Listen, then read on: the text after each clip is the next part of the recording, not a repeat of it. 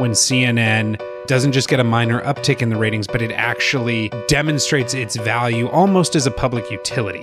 And it is being given a lifeline here in terms of being able to showcase its news gathering prowess. And at the same time, this bump is so relatively small that I think it highlights just how much damage Chris Litt did to the reputation.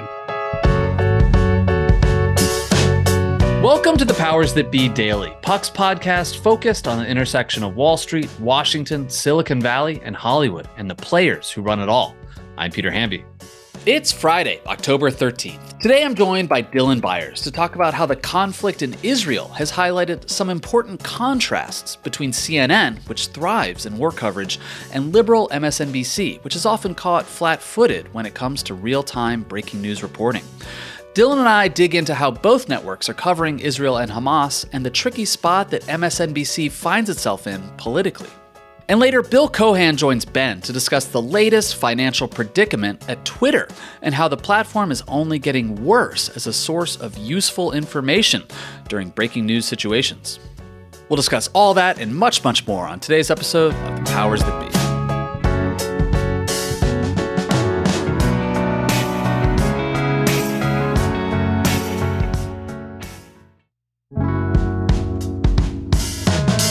Happy Friday, everybody. It's Friday the 13th. I can't remember in October, a Halloween month, when we've actually had a Friday the 13th, but here we are on this Friday. Dylan Byers and I are both in Massachusetts, not Salem. We are in the People's Republic of Cambridge. We'll both be speaking on a panel at the Shorenstein Center at Harvard University's Kennedy School, where I am lucky enough to be a board member. Thank you, Nancy Gibbs. Dylan and I will be talking about what's changed in the media since 2020 as we head into the next election year. This is all off the record, so sorry, Powers That Be listeners. This is all you're going to get. But don't worry, we say the quiet part out loud anyway here at Puck. Dylan, welcome to the podcast. We are probably literally half a mile from each other and recording this digitally, but it's great to see your face. It's strange to be, walking around in the autumn leaves amidst all the earnest young Harvard students and not to have seen you yet, Peter.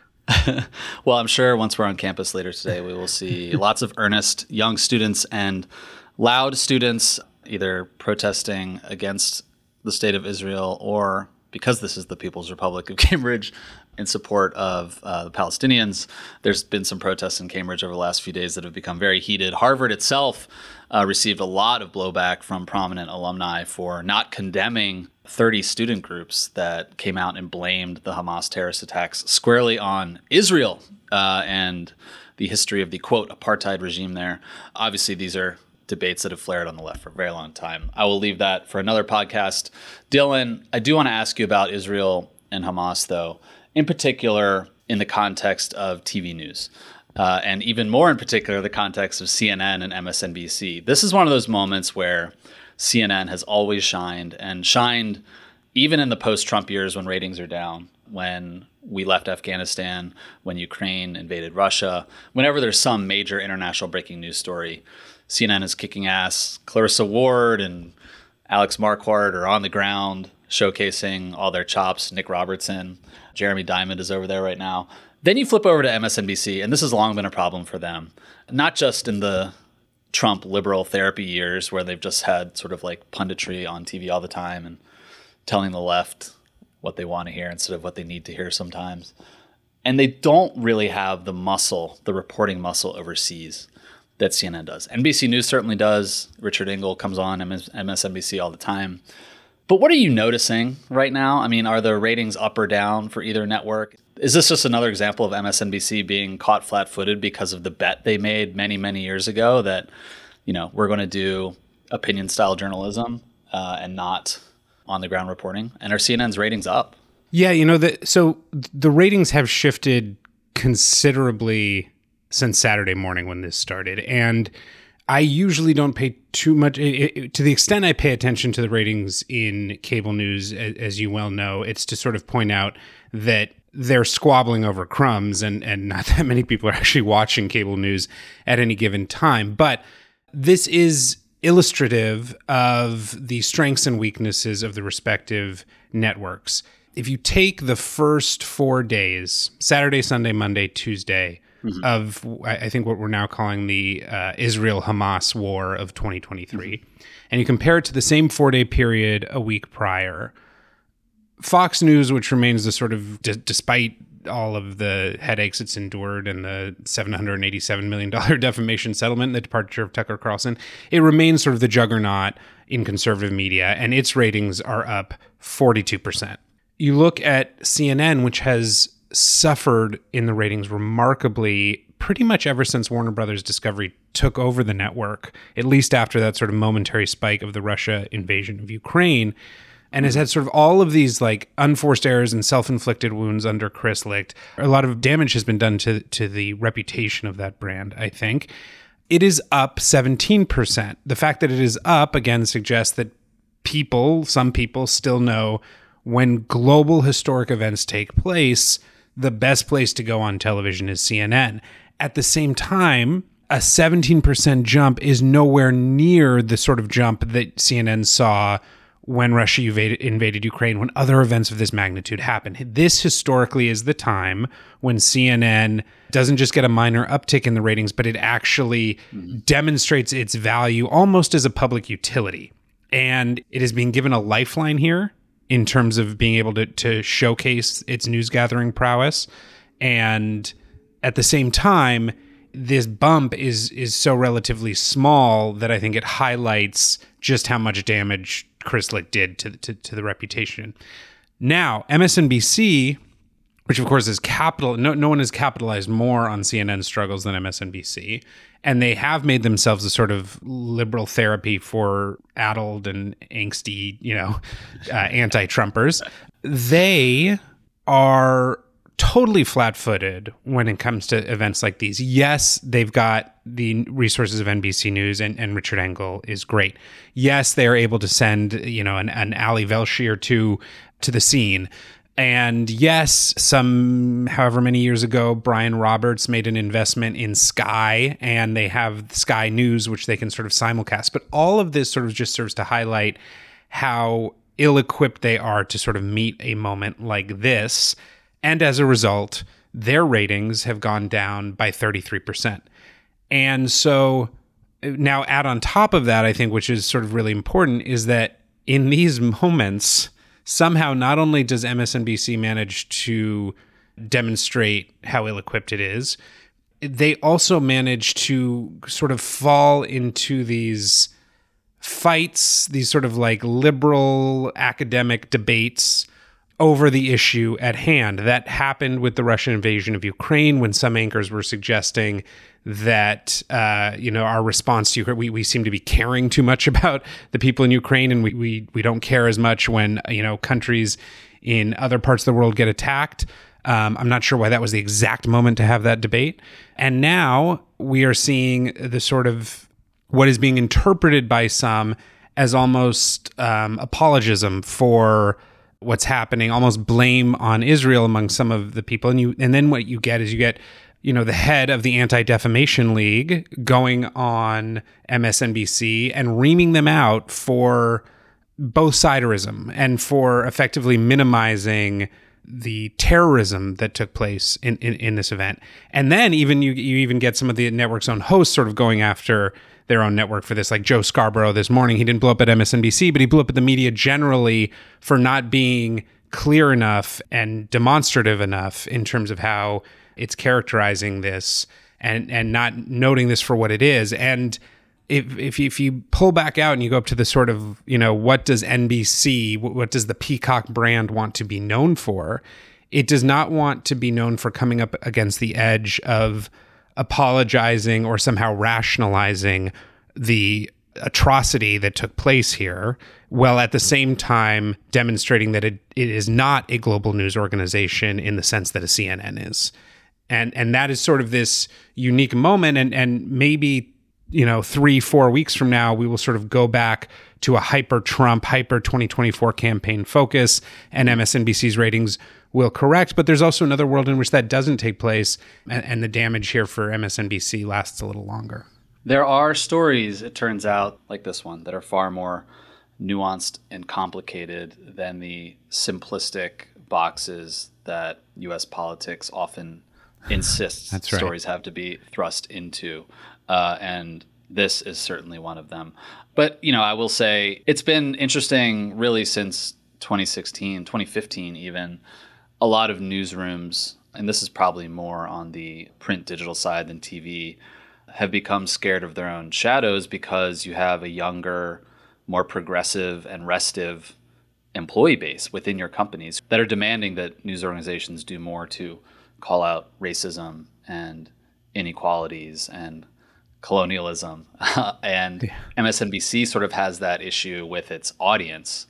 Look, its audience, like you mentioned, is older, but the young left in particular has been pushing the Democratic Party in a more sympathetic direction when it comes to Palestinians. I mentioned this with Julia the other day, but Gallup happened to put out a poll in March that found that Democrats now sympathize more with Palestinians than they do with Israelis. And that is actually a shift from the last 10 years. And a lot of that, I think, is coming from the progressive left, which has, and I wrote about this for Puck as well, expressed very maximalist views about racism and colonialism, et cetera.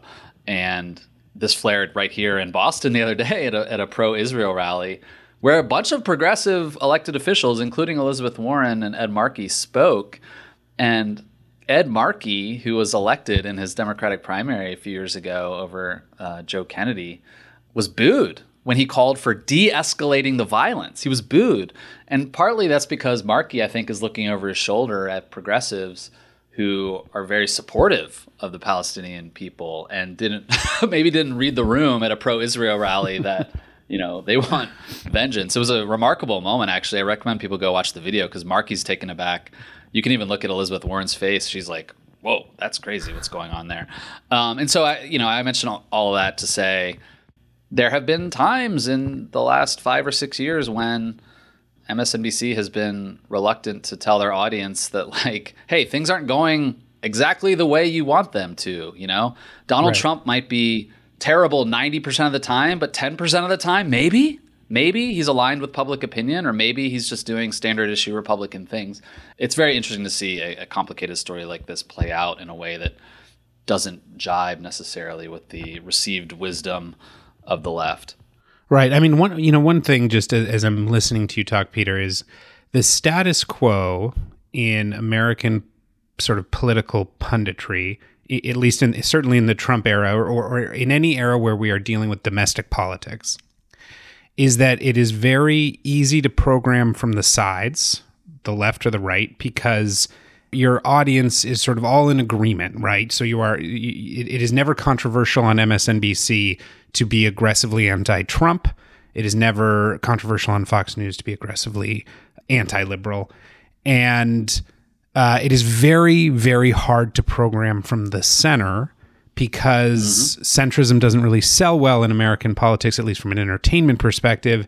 And because I guess same point, but it's sort of, how do you make this engaging and compelling if you are not sort of yelling and shouting at people? And things like, again, a major global historical event that sort of taps the third rail, such as what happened in Israel and Gaza, is something that sort of flips that equation on its head. And all of a sudden, the sort of the fault lines of partisan ideology, right? So like the far left versus the sort of more centrist left, that becomes the new battleground. And then it becomes very hard for MSNBC to figure out exactly how to handle a moment like that without running afoul of one of its constituencies. And at the same time, it becomes much easier for CNN to sort of see the lane in which it can do the thing that it has always been best at and that has always been its biggest value add. And that is the journalism, and that is the news gathering. And it's interesting when to hear you say about how many people in news organizations are afraid of their own shadow, because the new CEO of CNN, who just started this week, told the staff of some 3,500 people that they should no longer be afraid of their own shadow, that all of these sort of internal debates about how woke they should be and how, unbiased they should be, and how sort of, whether or not they should be representing both sides. He's like, don't stop getting caught up in those debates. Those debates get in the way of journalism. And oftentimes in journalism, as tricky and complicated as these issues can be, and as careful as you need to be, the North Star is the truth. The North Star is facts-based reporting. And again, moments like these can be very clarifying for a network like CNN. And we were talking about CNN and MSNBC. I do want to mention, though, that Fox News, despite being overrun with right-wing punditry here on the domestic front, does have resources overseas and does some good field reporting. Trey Yanks is over there for Fox and has done some really good stuff. And remember, Fox News also lost a beloved photojournalist in Ukraine in March 2022, and Ben Hall, their correspondent, lost his leg over there when their crew came under fire. They were risking their lives. And so they do some good field reporting as well. It should be mentioned. Dylan, I will see you over in the ivory tower later with all of the Tweety Harvard types as we discuss the future of journalism. We'll do it live. Thanks, buddy. All right, man. When we come back, Bill Cohan is here to talk about Twitter.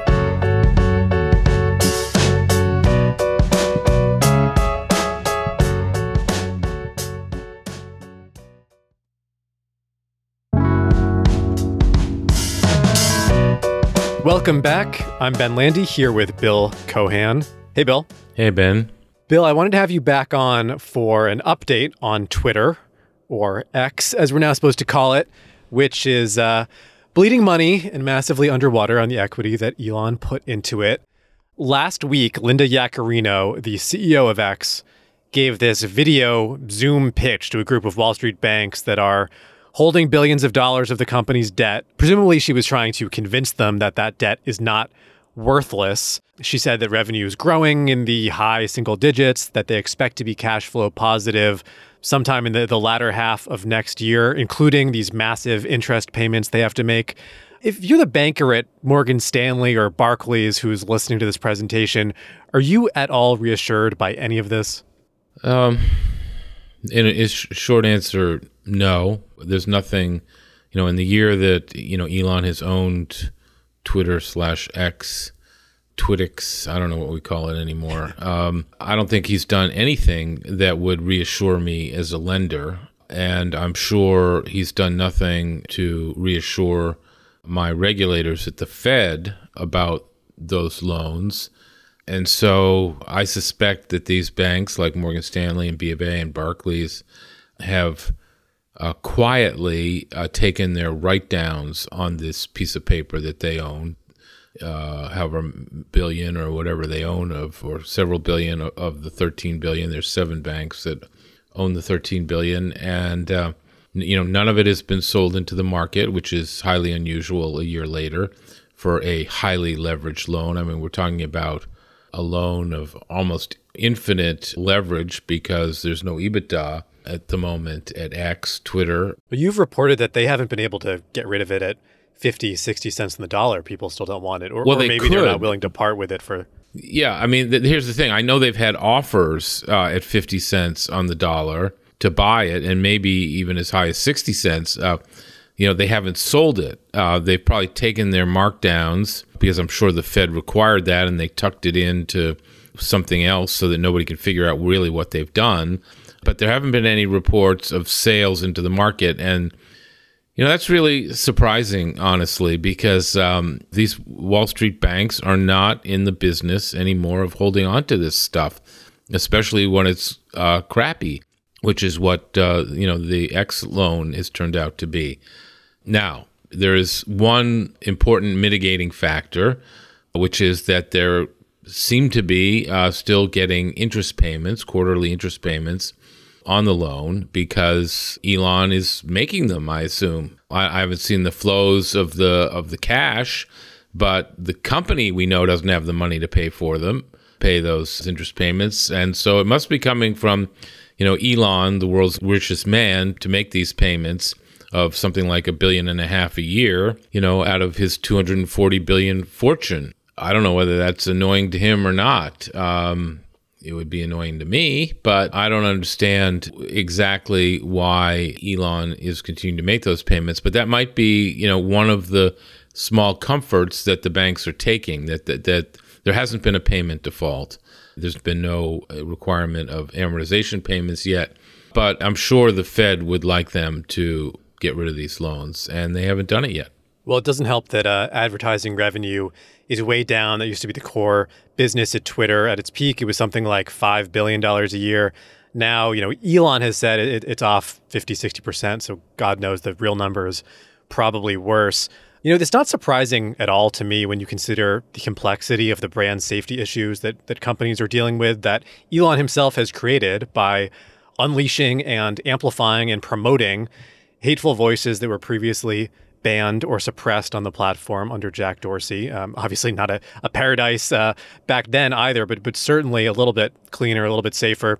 Speaking for myself, just to bring this around to current events, I've seen in particular over the last 72 hours of violence and atrocities in Israel and Gaza that Twitter has just been an absolute cesspool of bigotry and information. I don't know if you've encountered that on your own feed, but it has really just underscored for me what trouble this platform is in. Ben, I look at my feed on Twitter X or Twixer or whatever, and my feed is totally comprised of people I don't follow. Now, I know there's two strands of the Twitter DNA now, one of people you follow and one for people that they're recommending you to follow or for you. I don't even know where that came from or why that came from or what that, but, I don't even recognize even the people I'm supposed to be following anymore, and only a very, very few of them seem to show up in my timeline anymore. Of course, the advertising is a joke. It's like My Pillow on steroids. Although occasionally there's like an interesting kitchen gadget that looks appealing to, make garlic strands easier to I've gotten that obtain. one. Yeah, you can roll the little piece of metal over the garlic, and it's kind of working on me. The more I see that, I think maybe I can use that. We need one of those. Yeah, there are occasionally things like that appear to be useful, although I can't even imagine pulling the trigger on any of that. So I don't get it. I mean, when Visa spends $10 on advertising on X in the last quarter, when AT&T spends like $750, I think my AT&T bill alone for the last quarter was more than they spent on advertising on Twitter in the last quarter. So I don't understand it. Now, I have my little pet theory, Ben, that I like to promote and talk about. I mean, the only thing that could possibly make sense, and if I could advise Elon and he would listen to me, as I've said, what he should be doing is he should be buying back that debt and retiring it. The only thing that makes sense anymore is, continuing to sort of, because I know from the Isaacson's book on Musk that he felt like he really got screwed in the purchase price of Twitter. And of course he did. Of course, it's a self-inflicted wound. He's the one that chose, to pay $44 billion, and he tried to weasel out of it. He couldn't do it, which is right as well. So, I mean, obviously he's peeved that he had to pay $44 billion. I don't blame him. He shouldn't have ever agreed to that in the first place. That was a huge and dumb mistake. And then signing a contract without any due diligence out, dumb mistake number two. But the only way he can possibly reduce his purchase price at this point is by buying back his debt at pennies on the dollar and retiring that debt. That would reduce his purchase price by close to $13 billion. And so how does he do that? Well, he does that by, I think, doing what he's been doing, which is destroying the business, making it a place that advertisers don't want to appear on, that people don't want to pay for blue check marks or don't want to subscribe to or do any of the things that he's doing. The only thing that makes sense for what he's been doing, in my opinion, Ben, because, unless he just doesn't care, which is also a possibility, is that he's trying to destroy the village before he can save it, destroy Twitter, buy back the $13 billion of bank debt for pennies on the dollar, retire it, and then reduce his purchase price by, what he's saved in terms of ever having to pay back the principal of that debt, plus his, annual interest payments. If that's not what he's doing, then, then I have to go to default B, which is that he just doesn't care. It's like a hobby for him that he's just going to lose money on. And since he's the world's richest guy and his net worth went up $100 billion since he's owned Twitter, I guess it really just doesn't matter. And so therefore, I'll just be like a cat with a ball of string on this one. Whatever happens, happens. And he doesn't really care about the financial implications of any of what he's done.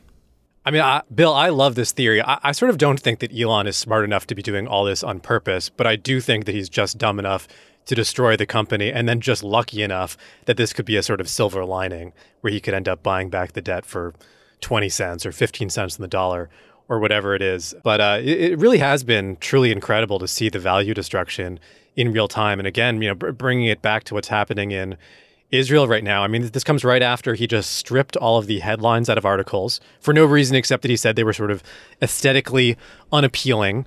Obviously he got rid of verification for journalists and media organizations. So we're just getting garbage in our feeds from anyone who has paid $8 a month to Twitter for the privilege of boosting themselves.